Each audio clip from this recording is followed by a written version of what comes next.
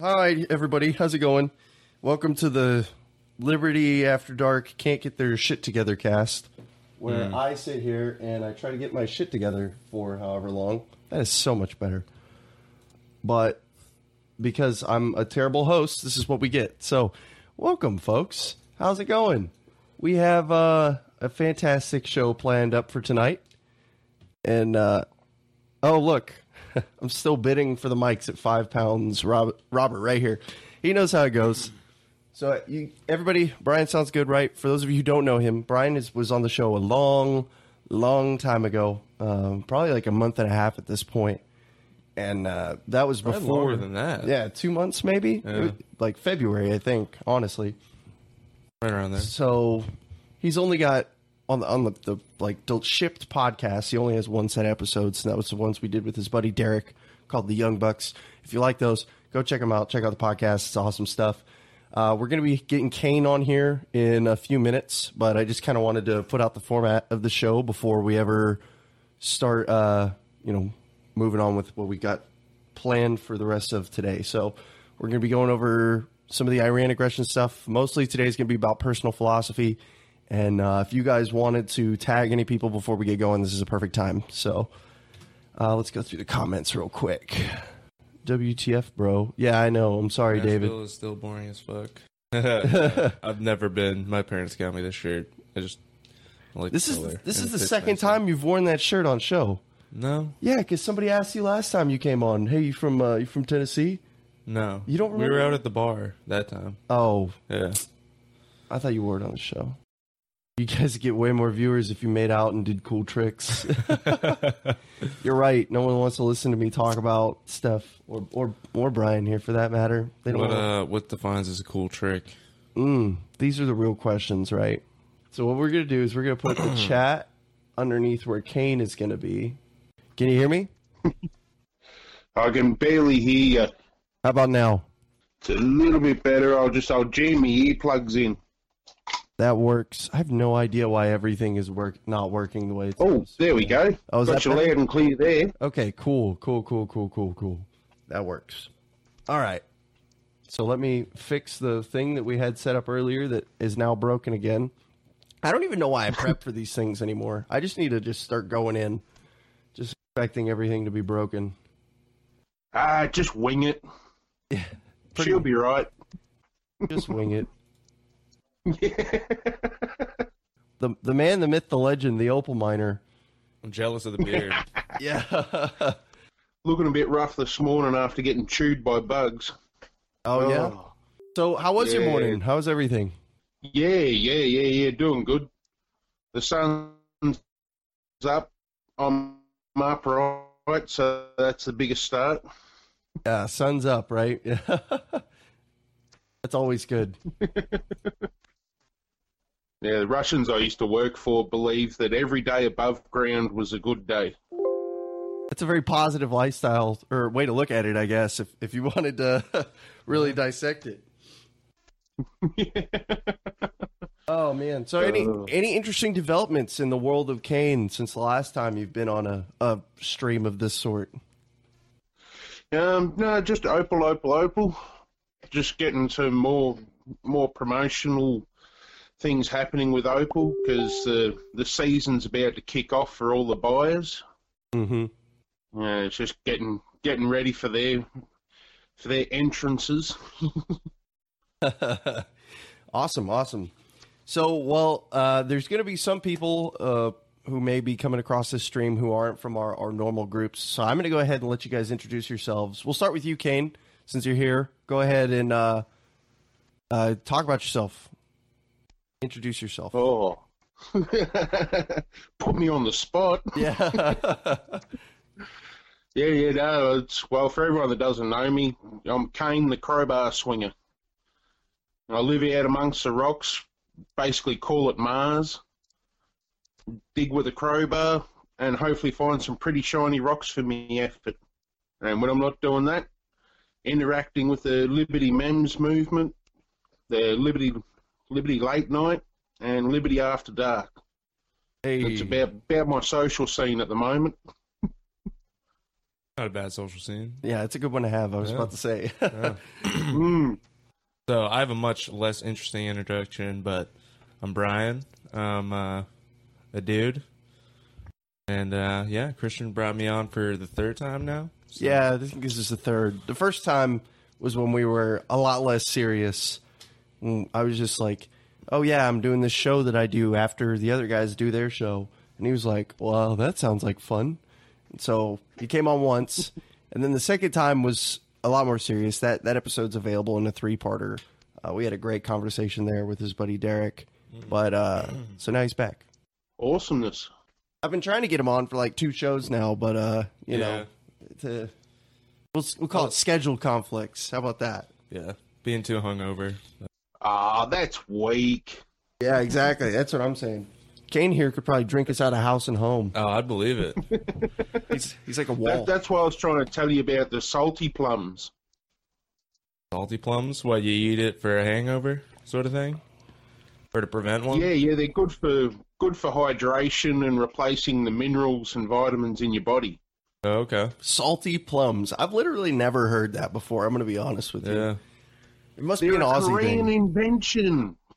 Well, I mean, I think I might have had one, but I've never heard of it for like a hangover cure before. I don't get hangovers anyway, but Yeah, I know the of lads course, here of use course. it when they...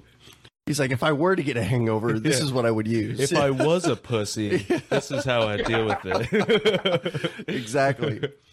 Oh, Yeah, man. no ovaries here. I believe it. Awesome.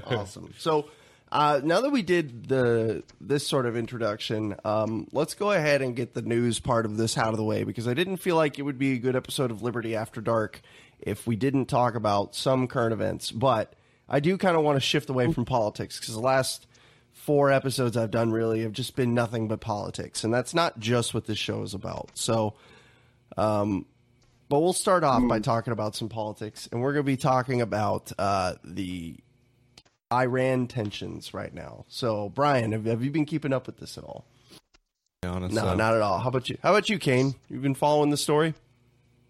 I've been keeping tabs on it, but I keep in retrospective the world political climate, not just one. It looks interesting, but I'm just writing it off as a decoy. Think so? See, that's an interesting idea that I've heard a couple people express. I Just to call it the distract. Copperfield effect. Copperfield effect. Okay. Okay. You mind to elaborate on that a little bit? Yeah, look at the left hand while the right hand's doing something. Mm-hmm. Oh, David Copperfield. Okay, I got you. Oh, you didn't? No, I didn't catch that at first, Okay. honestly. I'm a little Were you slow thinking here. fields of copper? Yeah, kind of a little bit, whatever. It's like a magnetic field through a copper wire. Yeah. I think that makes sense, though. I don't see straight-up war with Iran happening. The only reason that Yeah, that we would want to go into a war is because John Bolton's buddies in the military-industrial complex keep poking him, saying that there's no reason to keep building F-35s and someone's going to cut them if we don't start blowing things up again. So that's the other possibility too. Because I've never liked John Bolton ever at all in all of his. Even when he was just like our speaker for the UN, even then he was a total jagoff. But now that he's basically one step down from the Secretary of Defense, he's got a lot of power, and he likes to swing it around, and he likes to tell people that we should be blowing everything up. what's he own armament companies? Does he? He's directly involved in a lot of the management of them, or at least he was formerly.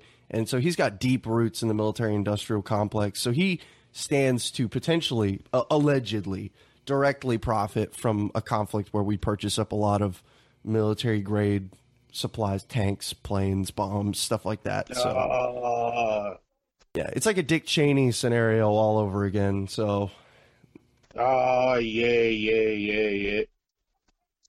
Yeah. I've got actually that Nicolas Cage movie, Lord of War.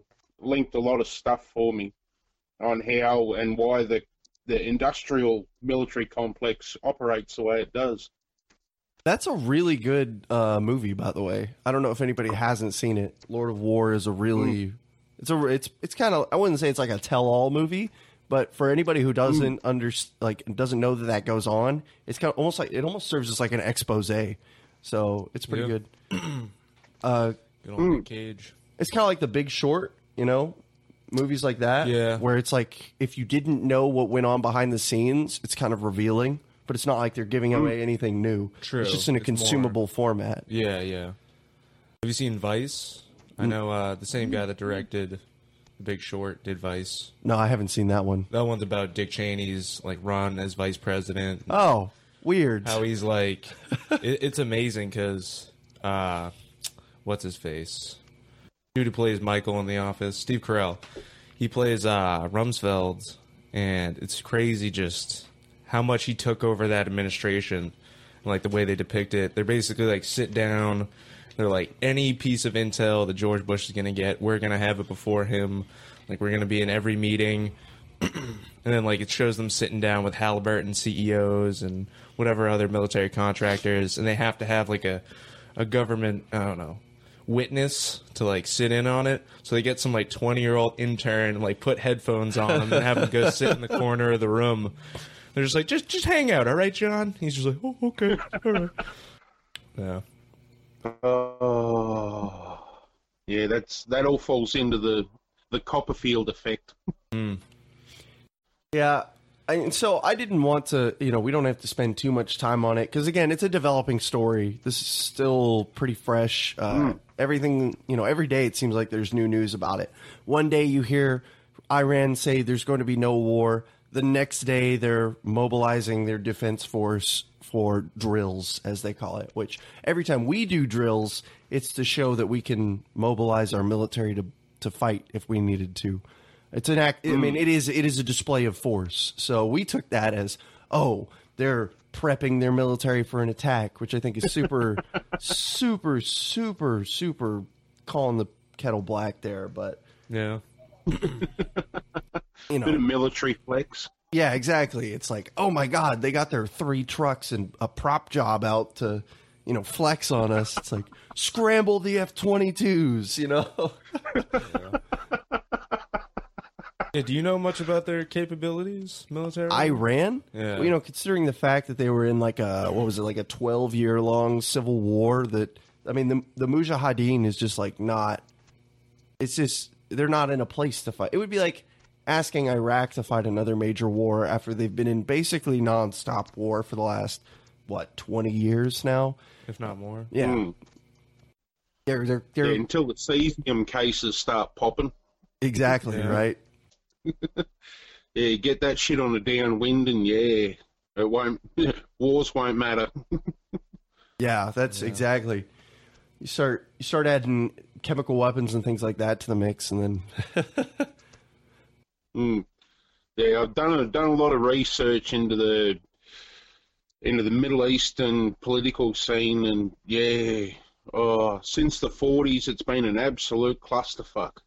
Yeah, there's definitely a string of events that you can draw throughout history that have directly led to what could have been one of the most developed portions of the world being caught up in war and oppression for the last century at the minimum. I mean, you can blame the Ottomans at the end. Like, okay, they had some bad stuff. Who didn't in the 1890s, But, they threw all that over and got all their own places. And then we said World War I, and then we all came in. And, I mean, there's a running theory that if World War I never happened, if Gavrilo Princip never shot that Archduke, 9/11 might have never happened, because then we may not have come in and carved up the Ottoman Empire into its own horribly sized and created Middle Eastern countries that exist to this day. And you probably wouldn't have had the echoes of World War II after that. You would have had some conflict, obviously, but Nazi Germany would have never come to power over the crippling sanctions that we put onto them. Soviet Russia most likely would have never come into the proliferance that it did, because it wouldn't have collapsed under its own weight during World War I and started the Bolshevik Revolution, and then they wouldn't have invaded Afghanistan, and then it just turns into this spiraling monster of a ball. So it's just... Yeah, and then they wouldn't have had all those countries to take over in the fall of Nazi Germany. Not to take over, but bring under the USSR blanket. And, you know, thankfully North Africa gets treated a little bit nicer now, but the Middle East has been bullied for literally a century. They're just a little guy that everybody can pick on, and it shows. It shows. For centuries, they were one of the most, like, scientifically, socially, mathematically developed societies on planet Earth, the Middle East was. And... you know, pretty much since, again, the 1800s, they just have never been able to keep pace. And it's pretty sad. So. Yeah. I just got to take 1 second. I've just got to pass a message on. I just had a phone call. No, that's fine. You're all right. We're going to start moving on from the Iran talks, and we're going to start talking about personal philosophies now. Because that's really what I wanted to have this episode be about, is talking about how you live your life as an individual and how you implement that in social interactions or interactions that you have today with the, you know, society and the state, and how you basically what you use to cope today. So, Brian, we'll let you go ahead and start this one. Put me on the spot, Jesus Christ. If you want, we could pass to Kane, or I can go first if that would make you feel better. You can think about it. So. Yeah, sure. That'd be better, yeah. Kane, do you want to go? Yeah, I'll have a crack. Go for it. Yeah, so I've got a big investment into voluntarism. Love me V for voluntary. Mm-hmm. Because out here, the small, very, very small community that we've got all depends on voluntary involvement.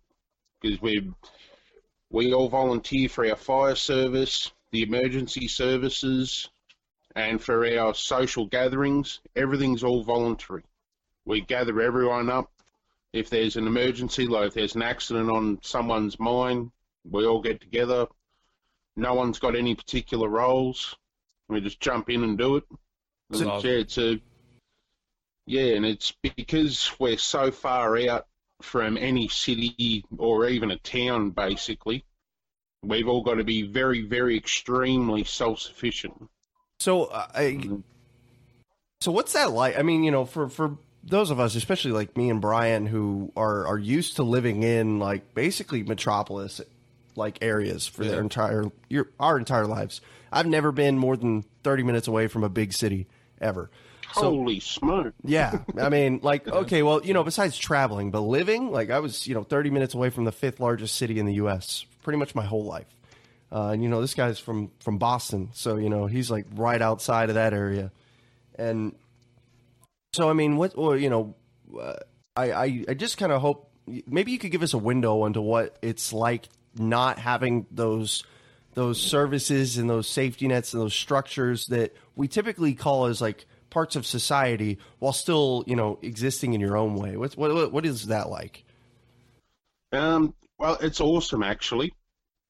We've got to do everything ourselves. Like we do have mains electricity. If you want to hook into it, it's absolutely horrible power. So we generate our own power. We've got solar, batteries, generators. We supply our own infrastructure. We do our own roads. That's why I absolutely love the tax argument of, oh, my roads. Yeah, wait until you got to build your own roads. So you guys actually do your own roadway infrastructure there. That's awesome. Yeah. I had no idea. Yeah. Yeah, and we've still got to pay tax. We've still got to pay our house. Well, I think you guys might refer to it as land tax. Property tax. We call it, yeah, property tax. We call it council rates. And, yeah, we pay, I think it's $800 a year just for the pleasure of living here. Yeah. Well, that's the government saying pay us so that you can live, you know? Yeah, that's why we've crafted, like, the opal miner history has all been about independence, being self-sufficient. No government, no police. We look after our own. You know, that's almost like that Wild West mentality that's kind of mostly dead in the States. You know, it's got that sort of you know, almost like an outlaw kind of allure to it. You know, living outside of the system and just doing your own thing and making it your own way. Or at least being a homesteader, kind of. Yeah, we're treated like outlaws big time. Yeah, so I've got to, if I want to go and fly on a plane, I've got to make sure I haven't handled any bullets or done any gelignite or anything for at least 3 days. Oh, do they use the compound detectors at all of your airports there? Yep. Yeah, they like can pick up if you have like any like explosive residue or anything on you. So yeah, and because I've got the beard, guess who gets scanned? Oh, oh man, just for the beard? Well, last time I had to go to the coast a little while ago because I had a big lymph node swollen in my neck, and I walked through, and out of the 150 people that walked through, I was the only one with a beard. Oh, I was the only one that got scanned. There you go. So that's actually something I wanted to ask. Do you guys have anybody there who does like any sort of like basic medical care or anything like that? Anybody who's trained in that? I am to a certain extent. I can do basic surgeries. Okay, but not like licensed or anything, but you have the knowledge to do so, right? Yeah. We're not much for licenses out here. Yeah, I imagine so. You know, I was just making sure. Yeah. We got a few old retired doctors, some old retired nurses. So if somebody breaks a leg, they're not exactly hung up to dry. You know. No. It depends on who it is. Okay.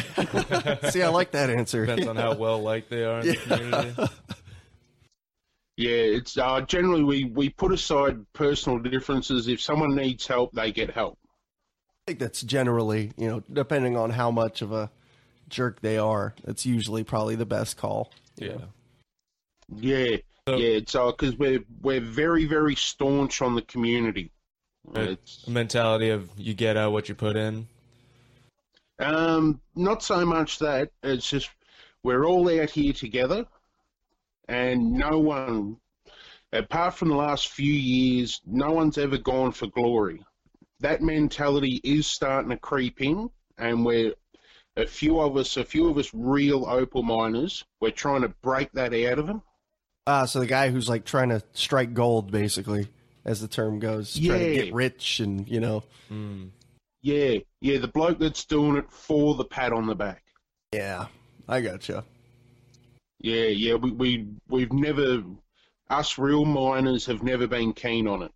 We prefer to be out of the limelight. That makes sense. Just to read a comment real quick, Aaron says, the Wild West mentality is still alive in my area. I live an hour from Dodge City, and that mindset dies hard. Even 100 years after Wyatt Earp moved to Arizona.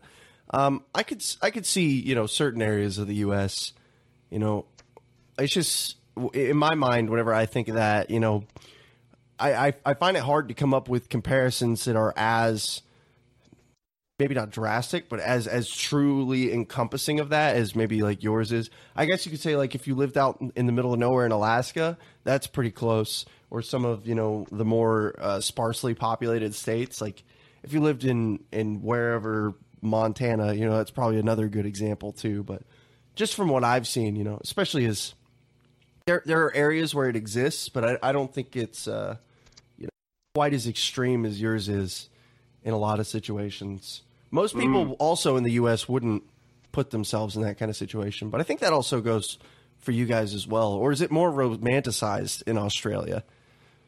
No, the domestication is very strong here. Okay. It's one of the sad realities I've had to come to with Australia is that 99% of it is just bootlicker.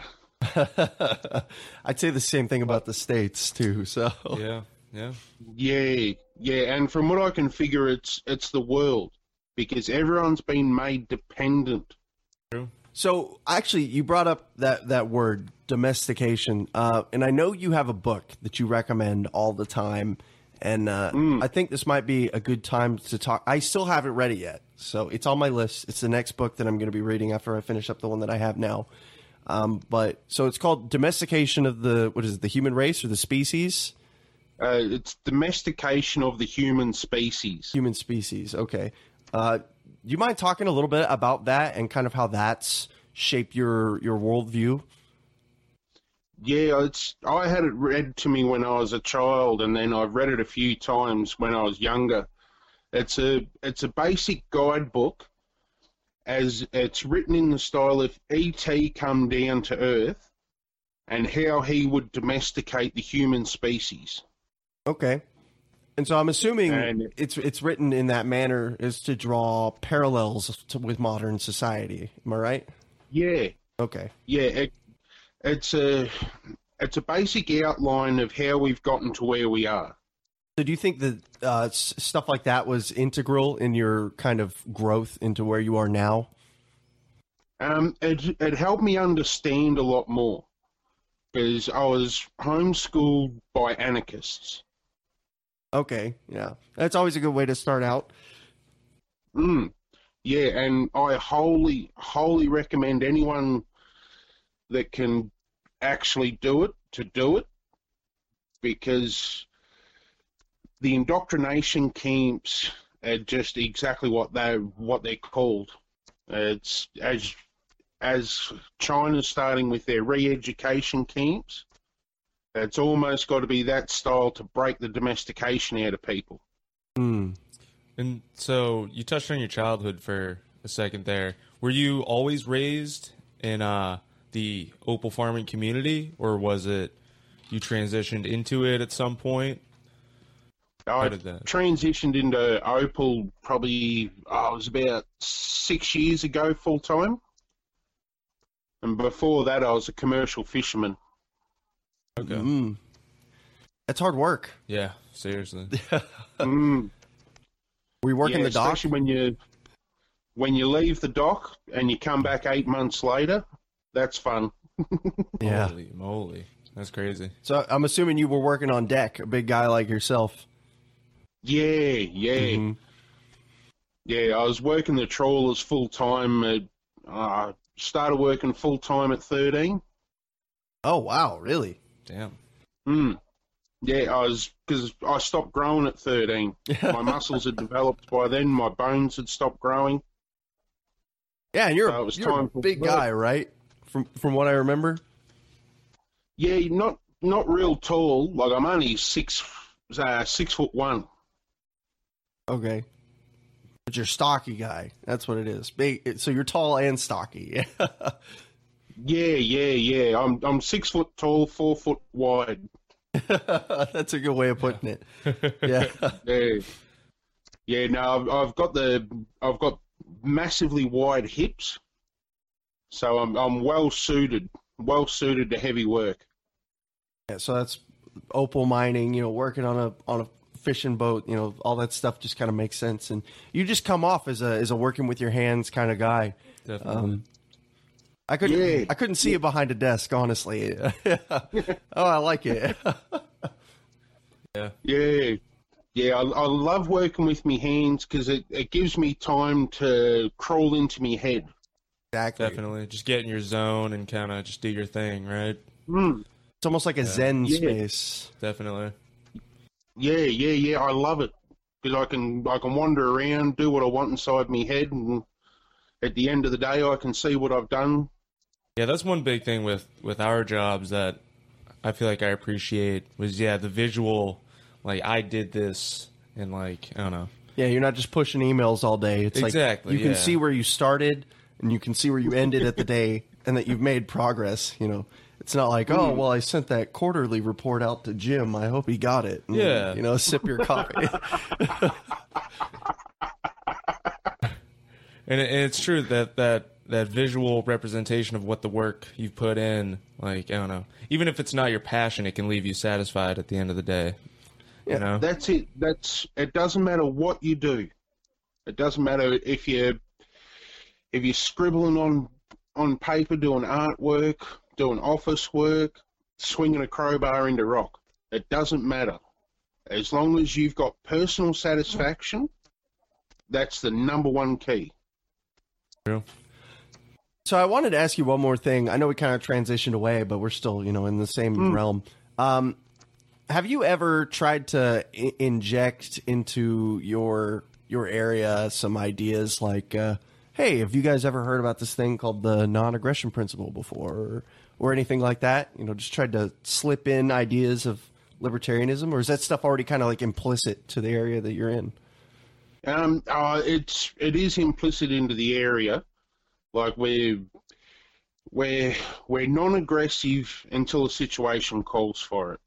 We would rather put in place preventative measures so that it doesn't have to come to a discussion of NAP. Yeah, that's generally speaking, I'd consider that a pretty good idea. Yeah. Yeah, and especially out here, like some of the boys that I visit up north, it is wild, wild west. You don't approach the camps unless you light the fire and send the signal first. Because if you just roll up, you get answered with a 12 gauge. Hey, it's better to be safe than sorry in some situations, True. Yeah. And the boys have gotten to know me. I've gotten to know them.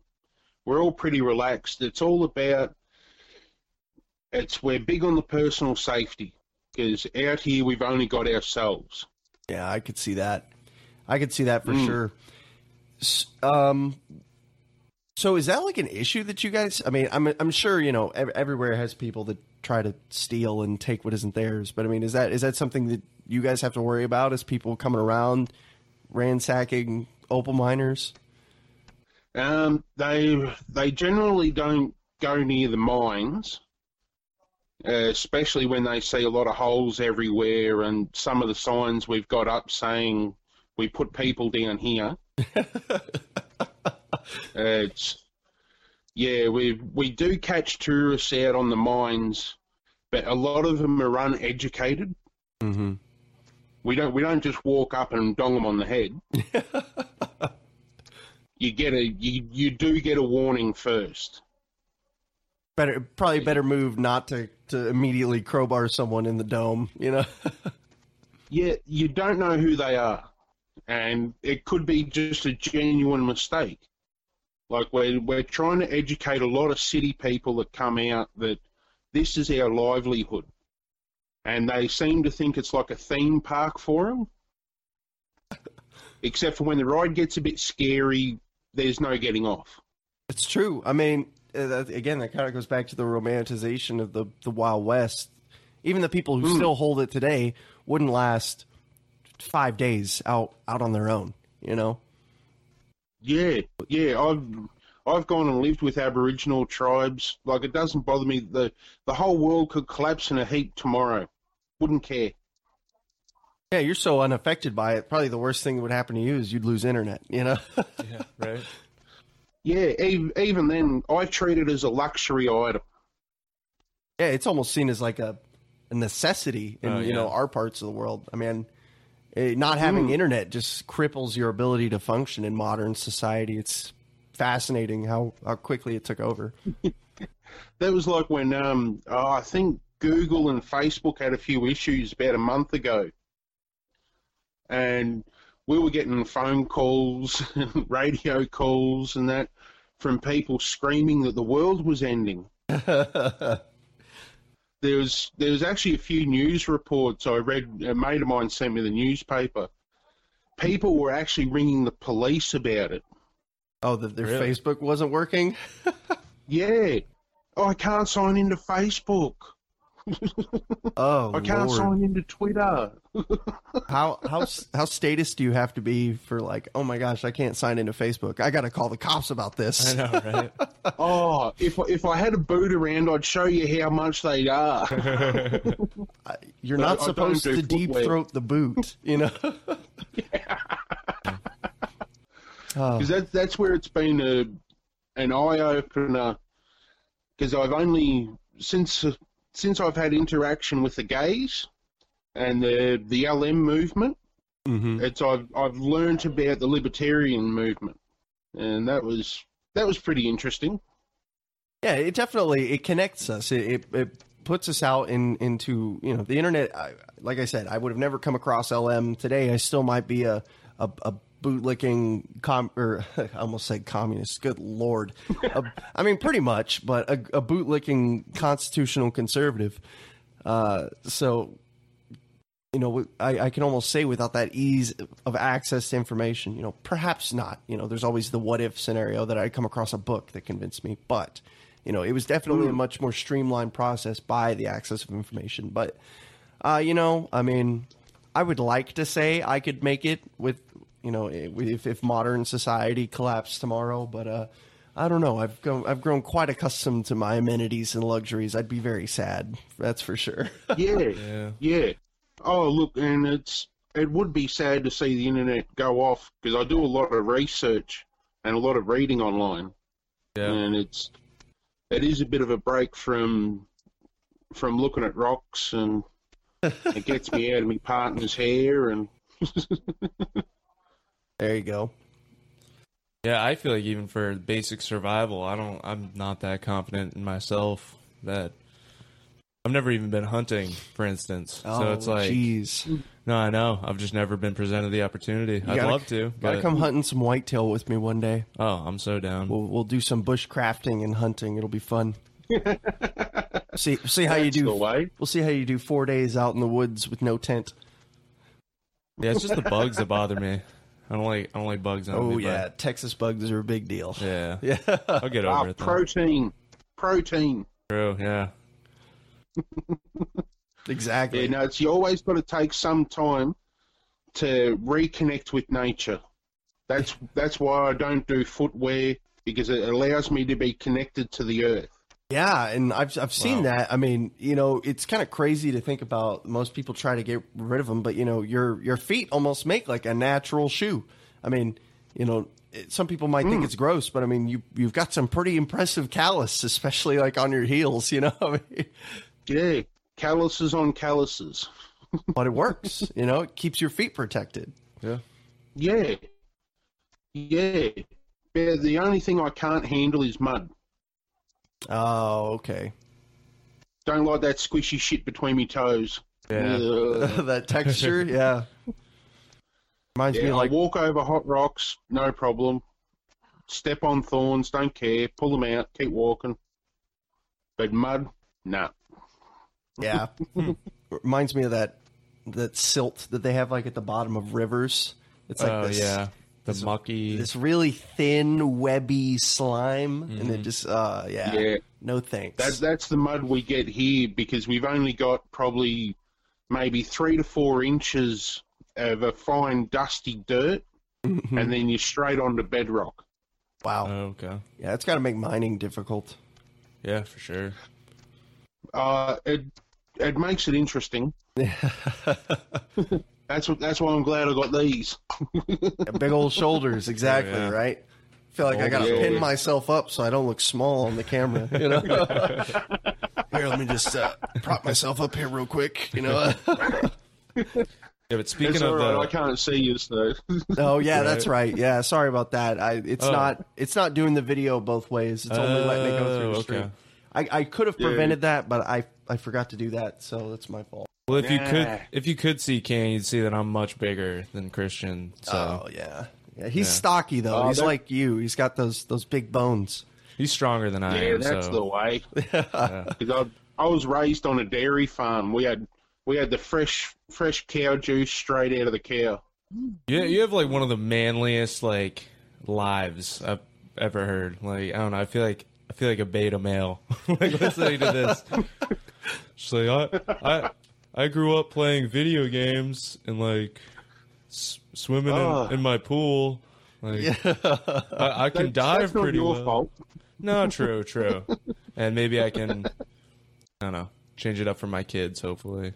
Well, so now that we've kind of transitioned into talking about yourself a little bit, Brian, why don't you go ahead and, because I've talked about my personal philosophy. I mean, this is my show. Everybody's heard me.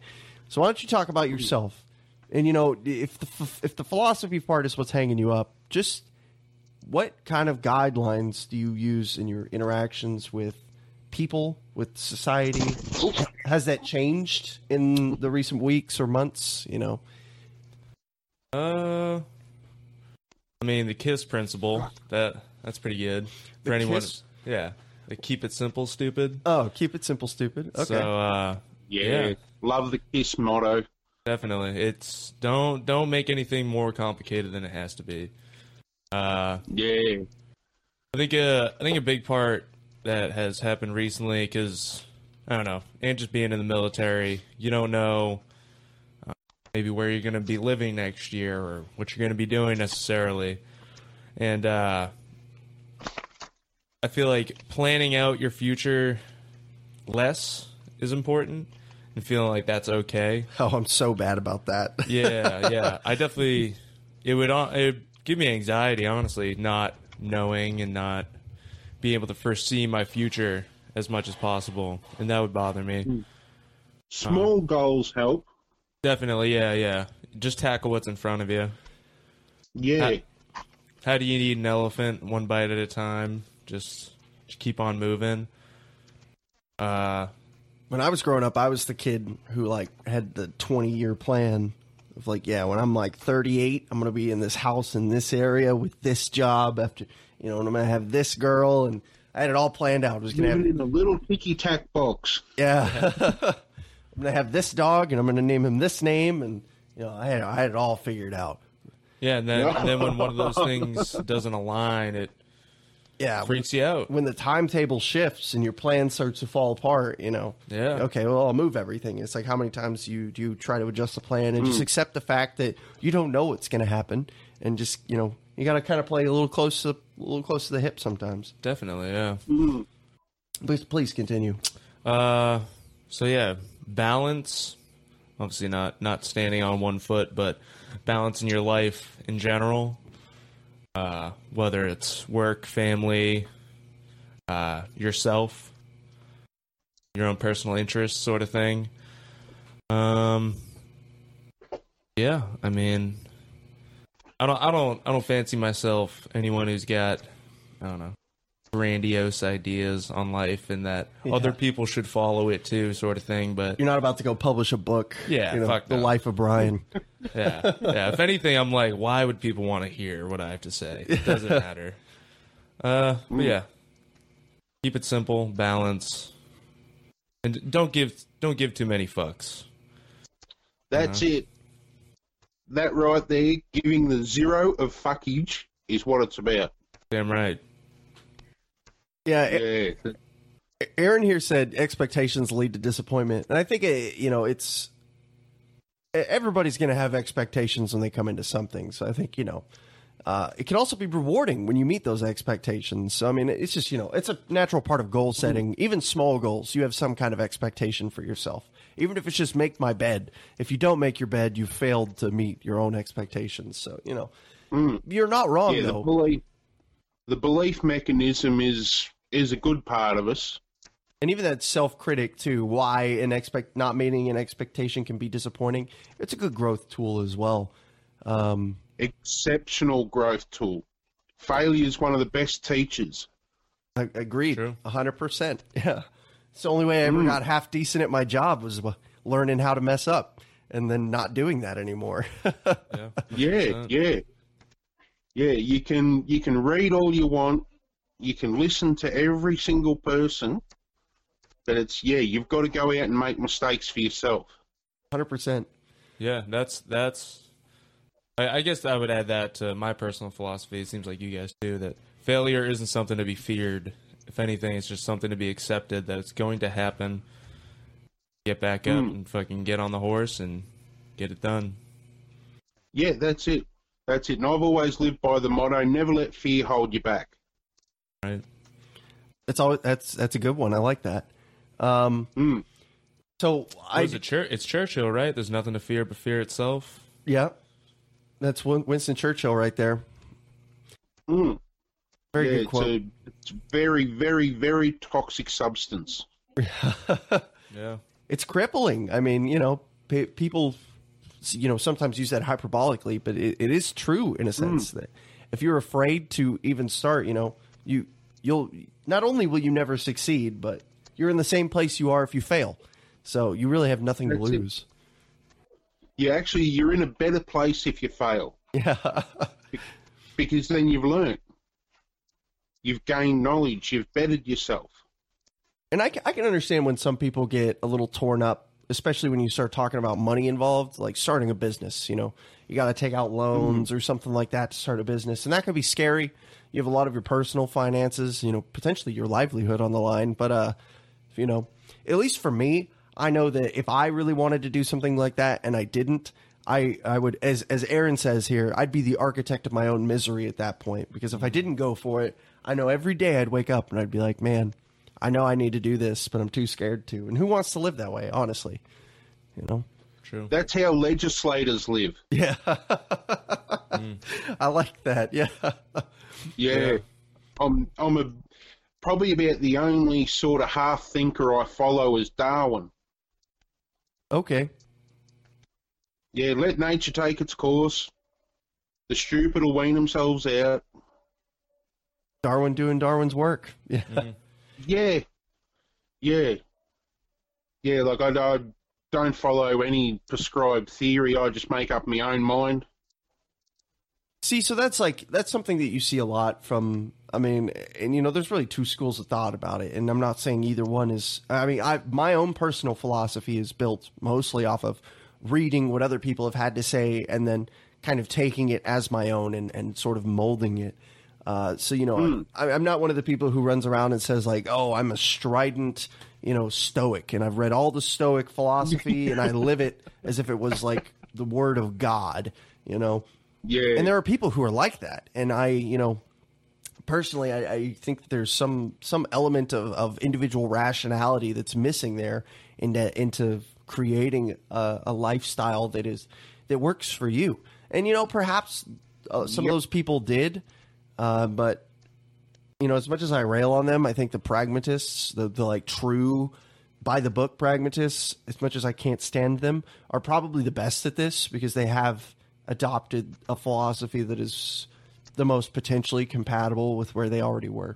So I'll give them that. But, it's kind of, it's like when someone says like, oh, I've read everything by Nietzsche and that's it.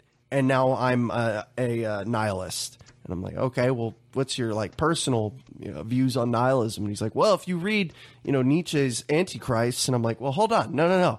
I asked you what you think about this, Yeah, the dance of terms of reference.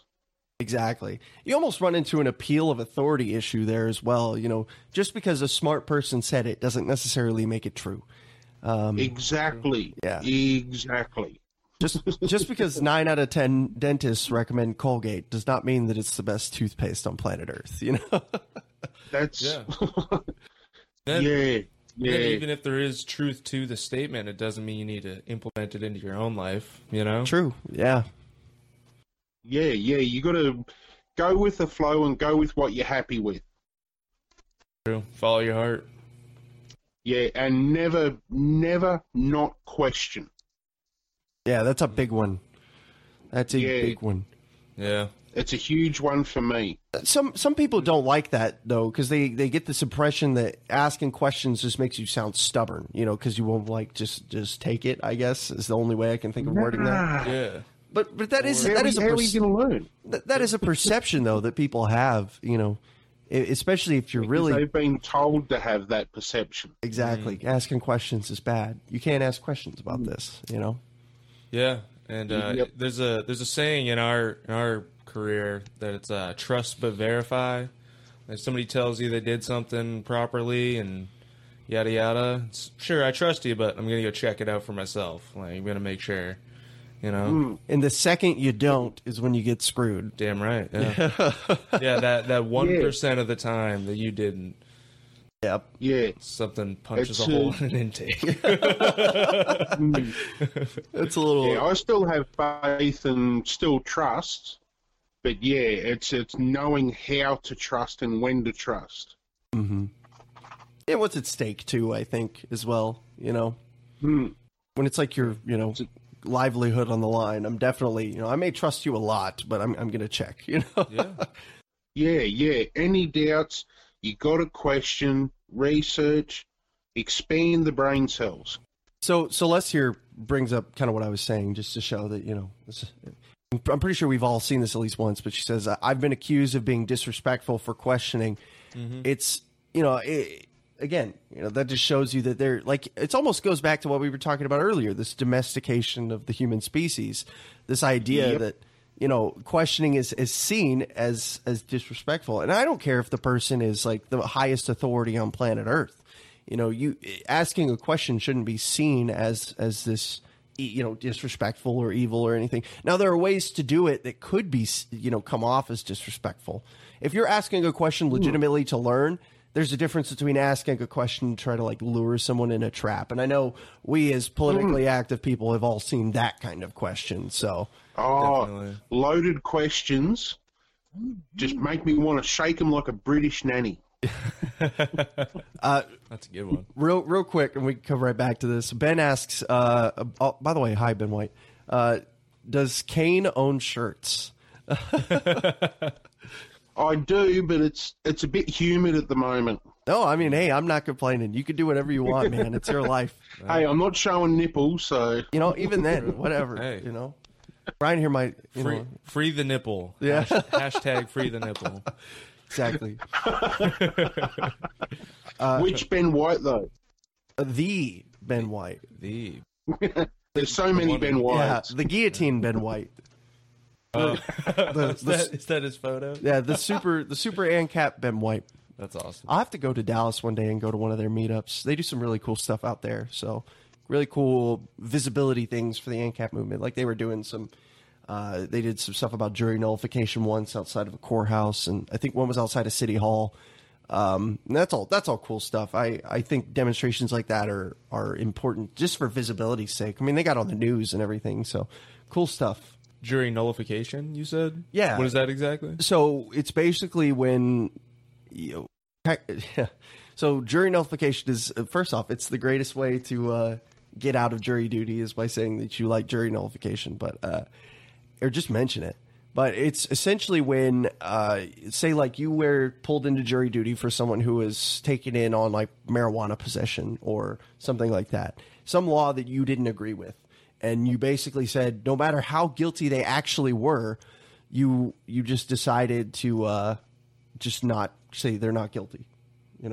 You're essentially nullifying the law. You're using your power as a juror to prove them or to deem them non-guilty, whether or not the law says they are. Okay. So, which obviously within the I don't know, confines of the system, they want you to be deciding based off their jury nullification is a bad thing to them. to them, yeah. Yeah, because the law is sacred and it must be upheld. Without our laws, we'll fall into chaos. Yeah, I really like this one. Juryhero.com is a really good site if anybody wants to check up on jury nullification. We've talked about it before a couple episodes ago, but I didn't bring up that site, so that's a good one. But I wanted to ask you, so has your interaction, and I'm not, trying to like, It's a loaded question. no, it's not a loaded question. No, okay. Has your, so you were pretty much like, I wouldn't say ignorant, but you were not exposed to libertarian ideas really before. I mean, ignorant.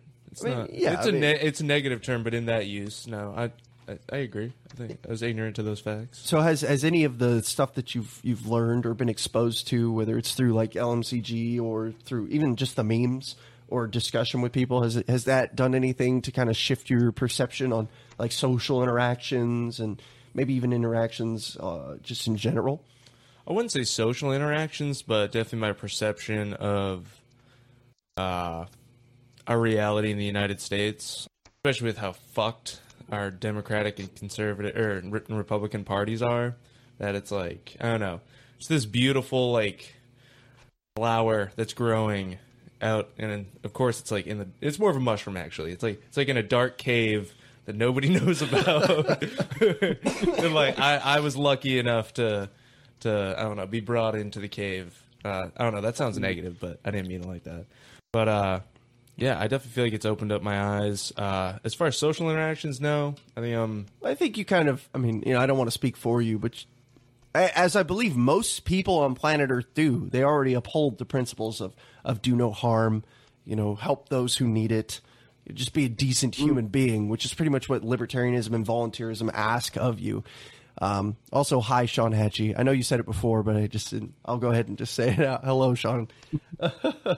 Yeah, and I mean, I dabbled a little bit with like being interested in philosophy. Like me and my buddies would always watch Christopher Hitchens compilations where like he'd be arguing with whether it was pastors or whatever, basically arguing that you don't need religion for morality and ethics. And I thought that was definitely eye opening. Those different tidbits, but yeah, I think my social interactions they didn't develop and change. It was more just my political perception, or my perception of the political realm. I got you. Yeah, I mean, just to since we're doing a roundtable discussion here, I'm pretty sure everybody's pretty much heard how I feel since I've talked about it plenty of times. But it's it's definitely something that I think about probably more than I have to, but it's important to me. And I try to live ANCAP in all facets of my life. So, I used to be, especially when I was like a more conservative, like traditional conservative, constitutional conservative. I gave more fucks, is a good way to put it, about things that I didn't have to, like other people and what they were doing with their lives. And I just kind of realized through my growth in political philosophy that I don't have to care about those things, because not only is it not my life, but it doesn't even affect me in the slightest. So that's usually how I frame myself. And I could go over all sorts of different readings that I've done. And it was Spooner that took me away from minarchist libertarianism, and before that, it was people like Tom Woods and some of Stefan Molyneux's better work, and we have all Ron Paul, even some of Rand Paul's talks were good about getting me into libertarianism. And I think I did kind of the opposite of how most people do, is where they find a political philosophy that fits their lifestyle. I've kind of realized that I wanted my lifestyle to fit my political philosophy, because that was how I believed, was the best way to interact with people. It just so happens that they overlap. It's not necessarily that, and that's I think something about libertarianism, small L libertarianism, that's kind of looked over, is that it's not just a political philosophy. It is a methodology of interacting with people in all facets of life, whether it's business, whether it's going to a party, whether it's walking down the street. There are tenets of libertarianism that you can implement throughout your entire life. And that's not something you can really say for like the tenets of democratic socialism. Is it like, what do I like go around confiscating people's money for some project I want to build? Like, That's socialism, isn't it? Yeah, exactly. Yeah, it's the same in Australia. Like, since they federated the states in 1901 and formed Australia, where they've promoted, we're a democracy, which to me is nothing but mob violence. Yeah, and it's the 51 ruling over the 49. That's exactly it, and that's where I've had a big eye opener with the way I was raised and how other people were raised and how they see themselves and society in general. And that's where I've done my best to avoid labels, and that's because I see a lot, especially in the libertarian movement, everyone wants their own little pigeonhole. Yeah. And that's where I promote my, I don't know if there's even a label for it, but give zero fucks, do no harm. That's probably my philosophy, Yeah, and that's where a lot of the political advocates lose me. Religious advocates lose me. 'Cause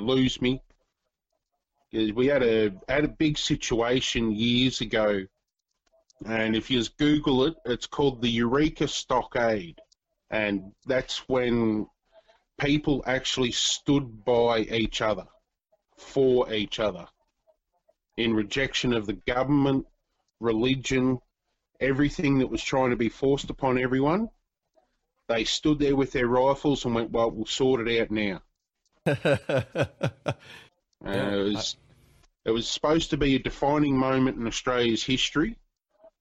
It was going to blow up basically how 1776 for you guys did, where you shot the British out. Yeah. It was bloody good. Oh, yeah.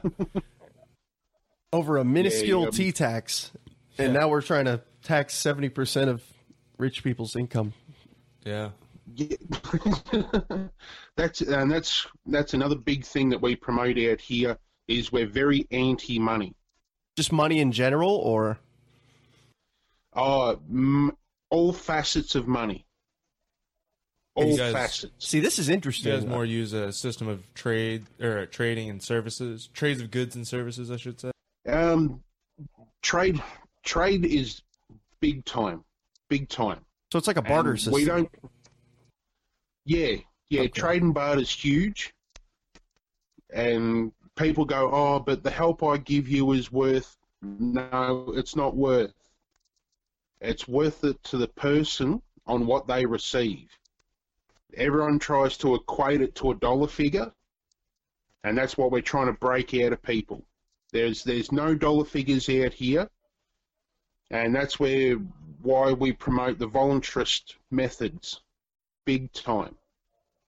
Because I'll go down, I'll help someone lift up drums of oil, fix their motor. In turn, they might cook me a roast. And if you look at it like the dollar figure, I've just given them $1,500 worth of work, and they've given me $50 worth of cooked food. Yeah. To me, that's a fair trade. And because I don't see the dollar value. There's more to it than just like taking it to a mechanic. You know, you're also building those community bonds as well. You know, Yeah. Building trust and relationships. So. Yeah. And to me, you cannot buy that. Literally. Yeah. Yeah, it does, because we've had blokes come out here, and it was one of the biggest things that made the community see volunteerism in action, is that I had a mega millionaire try and use his money over me. The only thing he got was the bird. Because I give absolutely zero fucks how much people think of themselves when they get money. The pursuit for materialistic items is it generates probably 95% of our problems.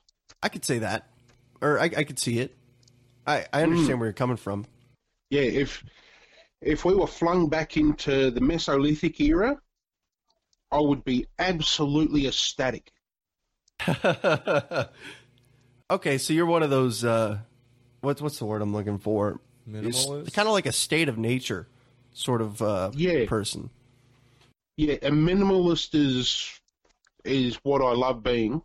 Mm-hmm. If there's any tag I'll claim, it's a voluntary minimalist. Yeah. And so just a real quick catch up on the chat. Hi, Sean P. Thanks for coming out. Ben White says, I'm unapologetically anarchist. You can label me that. I don't give a fuck. And, you know, I think there's an inherent amount of tribalism just in being a human being in the way that your brain is wired. That, you know, I don't think there's anything wrong with like taking a label onto yourself just for the sake of like easy categorization. Because that's kind of what I do is I say like, okay, I was this thing and now I'm this thing so that I don't have to explain like all the little details of it. It's all wrapped up in the word. So, you know, yeah. Terms of reference. But it's different though whenever you're labeling someone else. you know, and it's one thing to introduce yourself of like, I'm a member of this tribe or this group, however you want to word it, as far as like a human psychology sort of way, versus like being like, you're a racist or you're a, you know, you're this or that or whatever. It is a different thing. It's using it as like a weapon and trying to clump people together when it usually is not the case. And I feel like even when it's not intended to be used negatively or as a weapon, just speaking in generalizations is typically just not a good way to go about things. Yeah, unless they put it onto themselves. I think at that point you're just kind of asking for it. Sure, you know? yeah. Like yeah. Like if I describe myself as a libertarianism, I'm kind of accepting the fact that to an extent I'm going to be lumped in as a generalization, and I'm taking that shortcoming as a means of like, you know, ease of communication. So yeah, and I noticed in the libertarian community, same with other political communities, that it's like, I don't know, maybe even more, honestly, that it's like, you're not a real libertarian. Yeah, and it's like, holy shit, dude. It's like, all right. Yeah. You're just a fucking bootlicker. You're not a real one. Yeah, and it's like, don't get me wrong, the jokes are all fun and entertaining, but it's like, are you trying to win them over or make them feel like, oh, libertarians are just assholes? Like, I'm gonna go. Yeah. You know? And that's what does turn a lot of people away. Yeah. Because I've definitely noticed, and I won't put energy into negative things online. I just don't see any point in it. But like, I'll see it and I'll be like, yeah, if I was new to this community and I didn't meet great people like you, Kane, and know Christian and Mary and David and Dadman and all these great people, it would be like, wow, these are a bunch of negative Nancys on here. Like, do I want to even associate myself with it? But at the same time, I don't want to condemn them. They're probably working through their own things. But yeah, it's the same. Like when I first got into the fishing community and the mining community, as looking at from the outside, especially the mining community. Everyone's got the perception that we're all like Wolf Creek. Wolf Creek? Which is, yeah, you seen the movie? I have not. Honestly, I haven't either, to be completely honest with you. Yeah. Yeah, we all call the main character out of it, we call him Uncle Mick. He's, it's based on an opal miner. Okay. And it's, except for how the media portrayed him was a little bit off from reality. Was he like some kind of crazy isolationist or something like that? Yeah. I could see that. Yeah. I could see how someone from the outside who doesn't hold the same, you know, a view of trying to be not necessarily separated from society for the sake of it, but because to live that simpler lifestyle, could see that as, oh, well, he's just like a crazy isolationist, you know? Yeah. And that's, I've had a few people, even one of my doctors, call me an isolationist. Wow. Because it is a personal choice. Because most communities, unfortunately, are no more than a zoo. See, sorry, you can keep going. I was just going to say, see, when someone says isolationist, like I think of the guy who like locks himself away from everybody, just stays away from everyone. You know, you're someone who's engaged in the community. You may have separated yourself from what we might consider like society, but I wouldn't say you're an isolationist because you still have your community. You picture the mountain man who just has his dog maybe and never sees another human being for months and months. The hermit who just like gives up and just moves out as far away from people to get away from all of them, you know? Yeah, that was me a few years ago. Oh, okay. Put down technology, just went out and lived in the bush. Oh. And now, do you see that as almost like a resetting of your internal, whatever you want to call it, just to hit the reset button on yourself? Is that why you would do that? Mainly to get back to me roots. Okay. And because I've got a general disdain for a lot of people. Same here. It's when because I'm big on scent. Scent. The actual scent. Okay. of people. That tells me who the person is. Really? Yeah. Yeah, wear all the cologne you want, spray all the chemicals over yourself all you want. You've still got your own scent. That's interesting. Yeah, Okay. that just added a whole nother layer of mystique to you as a person. Like, No homo, though. No homo. Yeah. no. It was just, but you're like, yeah, I know this Australian guy. He farms opal, and he can tell if you're a good or bad person just based on the way you smell. Like, Yeah. That's good. like that's fucking. I think it's creepy when I grab them and give their hair a bit of a sniff, but yeah. Brian's over here. Oh, it really adds to your mystique. I like that. You know. All right. You had to turn it gay. All right. It's not LMP and dark. Yeah, exactly. Yeah, right. Right. No, it's just LGBTQ dark. Where's Quirt when you need him? I love Kurt. He's our resident libertarian gay man. Oh, nice. So yeah, he's our Yeah, token good on gay. him. Yeah. Good on him. We needed at least one for diversity's sake, so we got him. True. You know. There he is. There's Yeah. Quirt. Yeah, and then you get to someone like me that I've just learned the terms of reference for it is a aromantic asexual. Aromantic asexual. Yeah, we were talking about this. Yeah. You just don't hold like a sexual attraction to human beings, right? Anything. Yeah. It's a thing. Yeah. Yeah. Doesn't interest me. Got no, it's as far as I'm concerned, it's only a process of procreation. It'll save you a lot of trouble. Let me put you know. Yeah. Oh, the amount of lives I've seen destroyed by the false pretense of the promise of happiness. Like, you have to be married, you have to have kids. Yeah, no. Yeah, well, I've accepted the fact that I'm never going to have a government recognized marriage in my life. So the odds of me ever finding a life partner now are pretty much zero. So you tell somebody that. Do you really need the government approval for you to be happy, though? See, but people feel that way, like strongly. Yeah. People actually, like, if you don't get that piece of paper from the courthouse saying you're married, like, it doesn't count. You know? I mean, you could have a religious ceremony and everything, but there are so many people who are like, it doesn't matter until you sign that bill from the courthouse. And to me, you know, it doesn't. What changes before and after that? Oh yeah, you get the government contract, and then a husband or a wife goes and fucks somebody else and throws a hand grenade into their relationship. It's like, oh, that was way more legit than Bob and Lisa, who have been together for 40 years and just didn't sign on a fucking dotted line. Yeah, and we're not a monogamous species. True. You have to, it's something you have to fight against constantly. It's true. Yeah. Yeah, like I see it.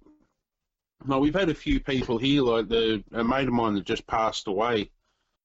We tried to revive him on the field, but had no luck. Ouch. And he's Sorry. Yeah, it's a part of life. Yeah. True. It's a good outlook to have. Death isn't the end. But anyway, him and his wife had loved one another since they were at high school. And they were not married. And they had the most absolute beautiful relationship. And that's what I hope for everyone. Yeah, sure. Share your time with someone. But yeah, it's not all about what you have. Yeah, exactly. And you know, again, I said we wouldn't get. We got a little political today, but not to get super political. But it's just another example of the state trying to collect a fee. Really, is what it is. Like, you earn privileges and rights that you should have access to anyways, like being able to open up like joint checking accounts and stuff like that, and having tax breaks and stuff like that. Like, these are things that you should already have access to. Like, if you and I wanted to start a joint checking account for whatever reason, we should be able to do that. Who's to tell us not to, you know? But yeah, here you can do that, not a problem. No one, the banks or that, they don't give a fuck whose name's on it. Yeah. As long as they get their cut. Yeah, exactly. And that's where, like, when I researched back through Mesopotamia, Babylonia, and the ancient civilizations, even right back through to the original Caucasian tribes, that was the one thing that fucked everything up, was authority coming in. Authority meant a chain around the neck. Yeah. No joke. Yeah, and now it's gone from a chain around the neck to a wedding band, taxes, voting. Do as I say, or we'll put you in a cage. Yeah, y'all's. I know we talk about it like you talk about it every time you come on, but y'all's compulsory voting is just. Oh, if you can't protest the vote, what can you protest? You know. Yeah, and see what. Not only have we got compulsory voting, which is one of 13 countries that have got it, but we've got this added layer of bullshit called preferential voting. Oh, yeah, I remember you talking about this. Go ahead and explain it for those of people who don't know. Preferential voting is legitimized vote sharing. If you vote for your candidate, I'll use an example. It's probably the worst ones, but if you voted for Ron Paul, and Ron Paul's done a deal with AOC to vote share, if he doesn't get in, she gets his votes. If she doesn't get in, he gets her votes. Yeah, it's a big what the third. That's just such a crazy idea to me. Yeah, you can't vote for anyone in good faith that isn't going to win in a system like that, because they're just going exactly. They just going to pass their votes onto somebody and potentially to someone you don't want. Exactly. And to me, it's legitimized the vote rigging. You know, in 2016, we heard all the time, like, a vote for Gary Johnson is a vote for Hillary because you're taking votes away from Trump, or a vote for Trump if you would have voted Democrat, which isn't very common. But, you know, either way, you're basically voting for the other person because you're not giving the other candidate votes. In your system, you're literally voting for that person, because I knew Gary Johnson wasn't going to win when I voted. I voted Libertarian to make a point to try to inflate Libertarian numbers, but that was the candidate I was the most comfortable with to be president out of all of them. I would have rather had none of them, obviously, but out of the system we had. But I would have never voted for him if, say, he did like a vote sharing thing with Donald Trump. And do they disclose this beforehand? They do about... it's up to a month before. But they'll say that who they've done their vote deals with, but they don't allow all their policies to be read. It's exceptionally hard to get a hold of all their policies to read through. So they're big on hiding the information here. Yeah, I could see that. Yeah, it's a leftover from the original British system when they first tried to colonise here. It's so that we have to have politicians. And it's like, no. No. My ultimate dream would be for the whole entire planet to just wake up one day and go, what the fuck? Nah, no more. No more. Everybody's got to do mushrooms. That's what it is. Yeah, is that what you think? Yeah. I had an opal buyer bring out some of them, and yeah, I tried them. I don't know if it's just because of my sheer body size, but I felt nothing off them. Really? I hear it affects some people differently than others. Psilocybin, if that's what it was. I'm not an expert on this stuff, obviously, but just from what I've read, is that there's like, it's, you know how some people react to morphine in like the opposite way that they're supposed to. It like energizes them and they get like the jitters and stuff like that. Yeah, it's a thing. Yeah, my parents have it. That stuff's like coffee to me. Yeah, like so. Thankfully for me, if you give me morphine, I turn into like a puddle of water, and you know, I just don't feel anything. But bag of mashed potatoes. My mom, if she gets morphine, it gives her like these shakes and jitters, and it, like her adrenaline, it pumps, her heart starts pumping adrenaline into her body. Her insulin level goes way up.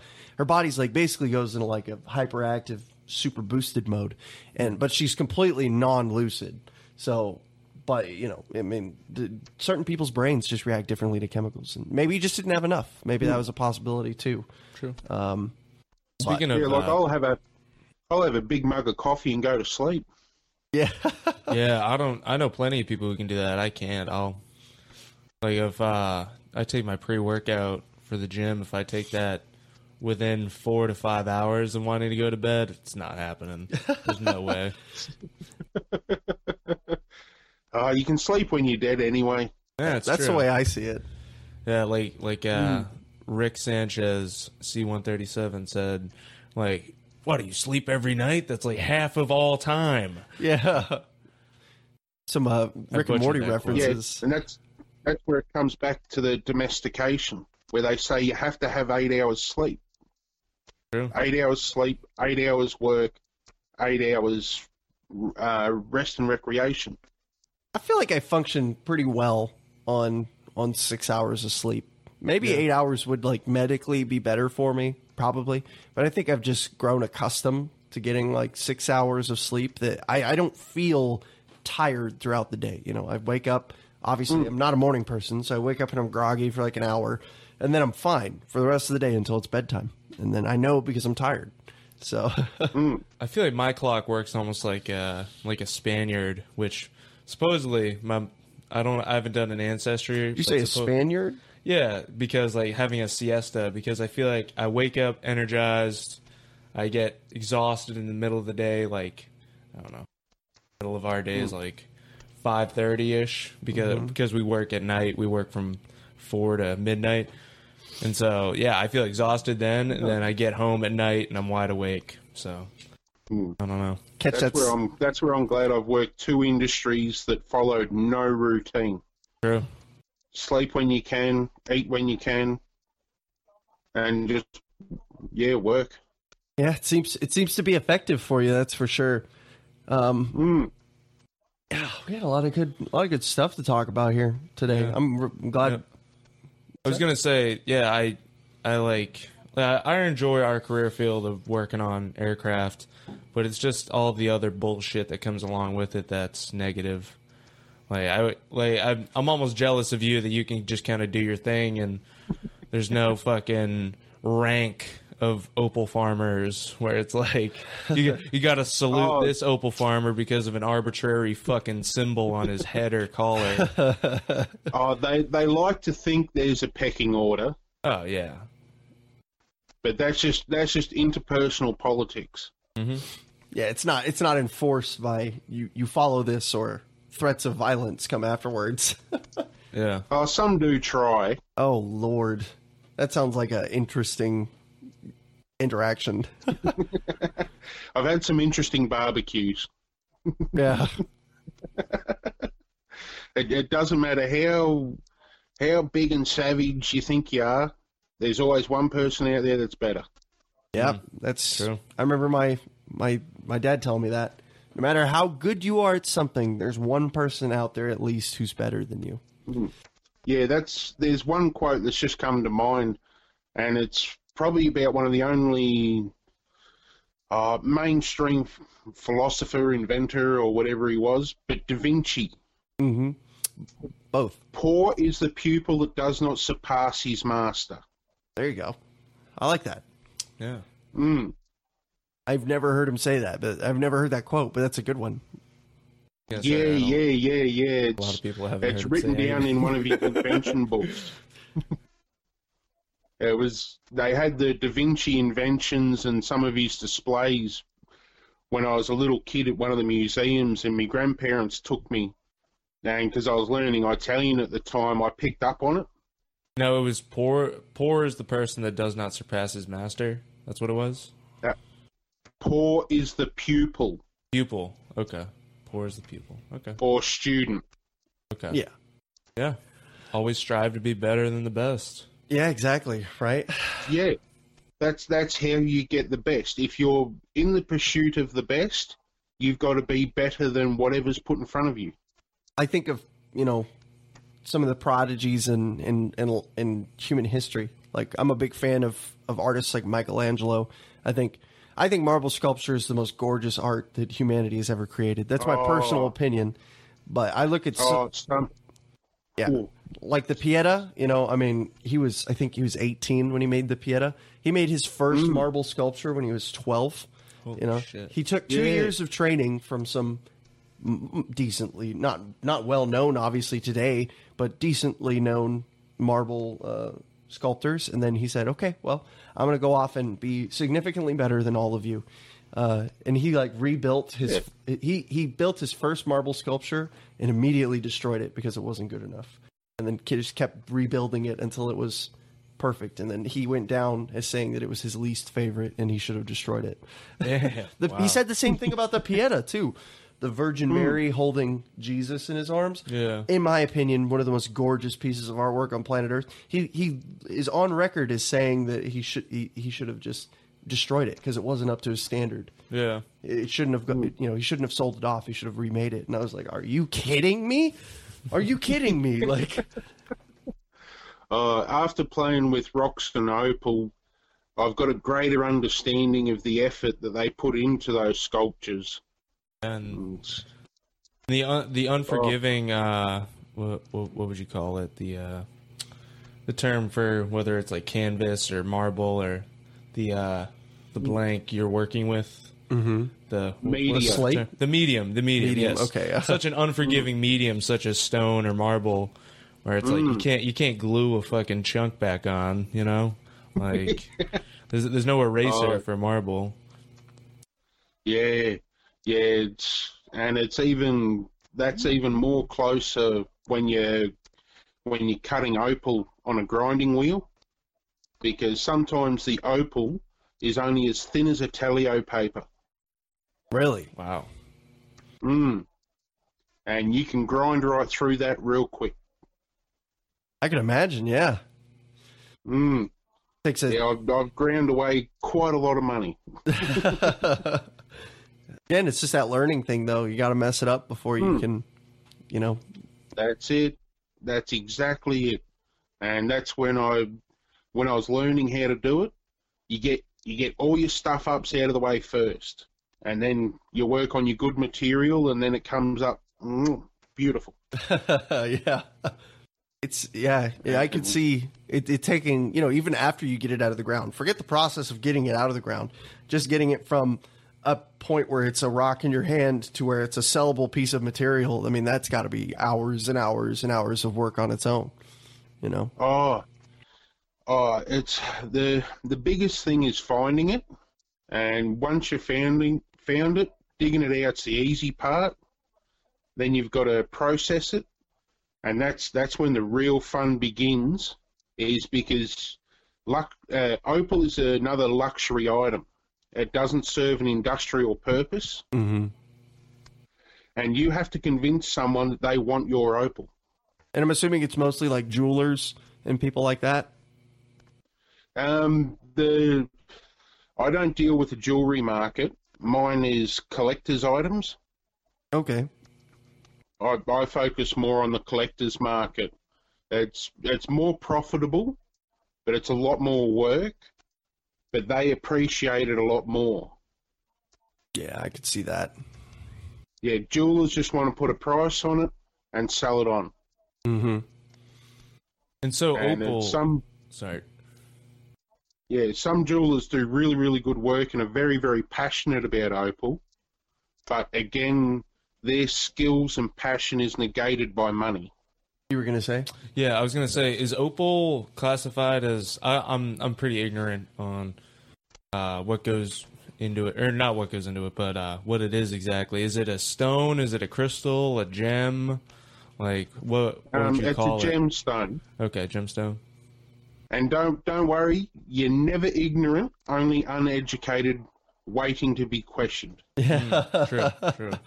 Yeah, ignorance is if you know and you don't ask. That's, yeah. Yeah, I always preach just ask questions.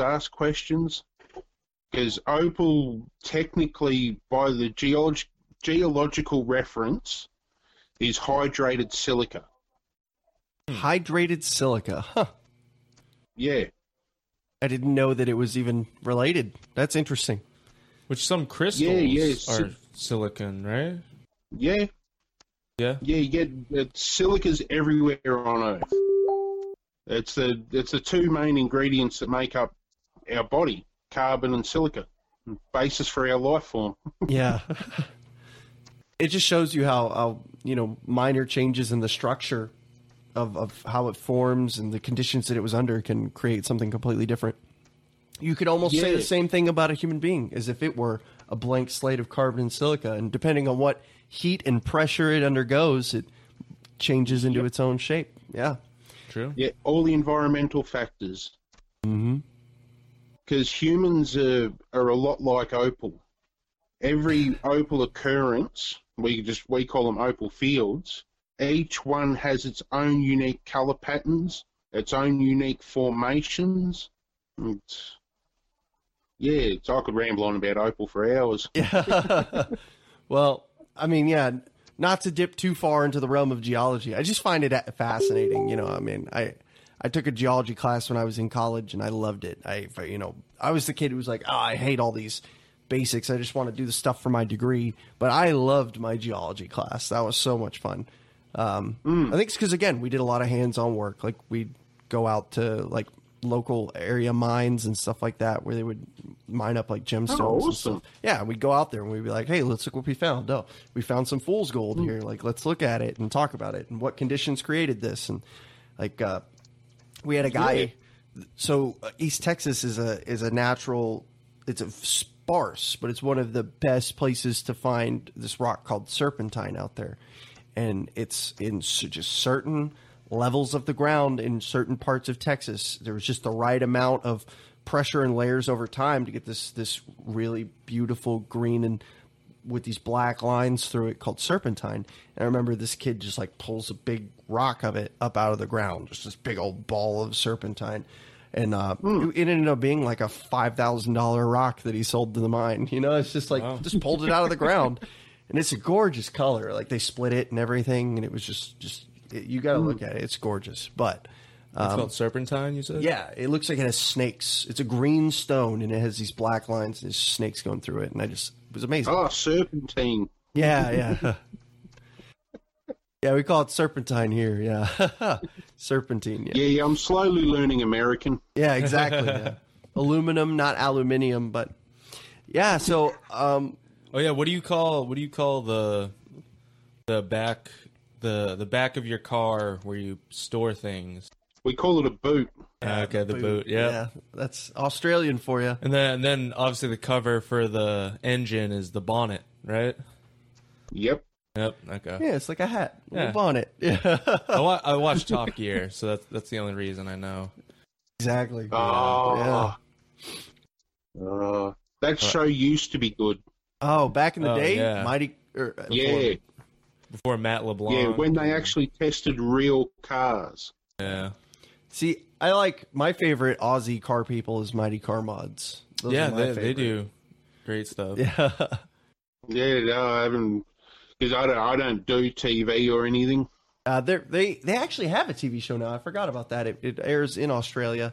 Oh. It's reruns of the YouTube series, but they started as a YouTube channel, and I haven't watched their stuff in a while actually. But a lot of their old stuff I liked when I was growing up because it was basically like how to do mods as a poor person, and as a young kid with little income, I liked that. But so we're approaching up on 2 hours here, and I think we've had a good conversation. So I think if you guys are good, I'm ready to start wrapping things up here. So, yeah, sweet as. yeah, I mean, Kane, thank you for coming on. I appreciate, I know we're on a similar time frame, so it's easy for you to, communicate with us over here. But I appreciate the viewers that we've had for the show.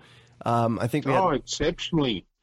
Big shout out to the viewers. yeah, exactly. I mean, I learned a lot today, just whether it was about our personal philosophies or about opal mining. It was a good variety episode just to get away from, we had our usual little dosage of politics, but just to get away from politics for at least one show so that we're not constantly talking about the same things. I feel like it was a good variety episode. So I hope other people enjoyed it. It seems like we have gotten many different people through to listen at some point or another. And as usual, Kane, I appreciate you coming out and you. I know you come on Liberty late night. I know you're available on Liberty Memes. You got anything that you'd like to plug? Just apart from signing up to LMCG, LLN, and LAD, that's the only plugs. And be a part of the community, and don't let fear hold you back on helping your neighbour. There we go. I like that. Yeah. Fantastic, man. Yeah, get to know your neighbour. That's a big thing I promote. Definitely, yeah. Well, again, thanks for coming on. That's all I got for you. So I guess we'll go ahead and let you go. Thanks for having me. Yeah, it was a blast. Yeah, it was nice meeting you, Kane. Take it easy. Same to you, Brian. Have a good one, lads. And Thank you. cheers to all the viewers, and hope everyone has a real good night over there. That's right. Take it easy. All right, so that was Kane. Absolutely cool awesome conversation. Yeah, super cool. I knew you'd like him. Real cool guy. He said, Ben says, I want to learn more about opal mining. Yeah. Right? That's I what you want to should learn do. more about how we can fucking tell if a person is good or bad based on their smell. Oh, Like, yeah. Well, maybe if we have him on again, you can save that one. Yeah, that's... We got to get Kane to do like a YouTube series or something on opal mining. Just do some videos. Even just himself. Like, he could just talk about him. Like, Yeah. you're just like, yeah, just walk around barefoot. Like, can tell how people are by their smell and beat the shit out of rocks and turn them into gems. Just like a Like, vlog what? or something. You know? Yeah. Yeah, he's a good guy. Good guy. I'm super glad he's a part of this community. Very, very cool person. Really though, that's all I've got. Brian, you got any final words you want to say before I do my outro? No, I just wanted to say thank you for having me. Well, as a speak. Yeah. But thank you for having me. The conversation was very enlightening. It was cool to meet Kane. Good dude. Yeah, thanks to everybody for watching. Yeah, well, if you guys enjoyed the show, you're already watching on the Facebook page, so give it a like if you haven't yet. We have the community group. Feel free to join that. Just send a request, and I'll approve you within an hour, unless I'm asleep, and then I'll get to you in the morning. If you enjoyed the show, if you missed part of the show and enjoy it, it's going to be available on pretty much every podcast provider you could possibly want. iTunes, Spotify, Stitcher, iHeartRadio, Google Play. About half of the episodes are available on SoundCloud. If people use that more, I'll pay to up the storage on there, but pretty much everybody uses everything but SoundCloud. YouTube as well. We're available there. We have a Patreon. If you enjoy the show and you want to support it, by all means, go ahead. Try not to push that too hard, but yeah, it exists. And if you have anything that you want to tell me, you can't get a hold of me on Facebook, we have an email at contact@libertyafterdark.net. I think that's pretty much it. Yeah, I'd say so. Anything else? All right. Cool beans. It was fantastic having you guys out. And remember, taxation is theft. And we're here to promote individualism, volunteerism, and a better tomorrow. So take it easy.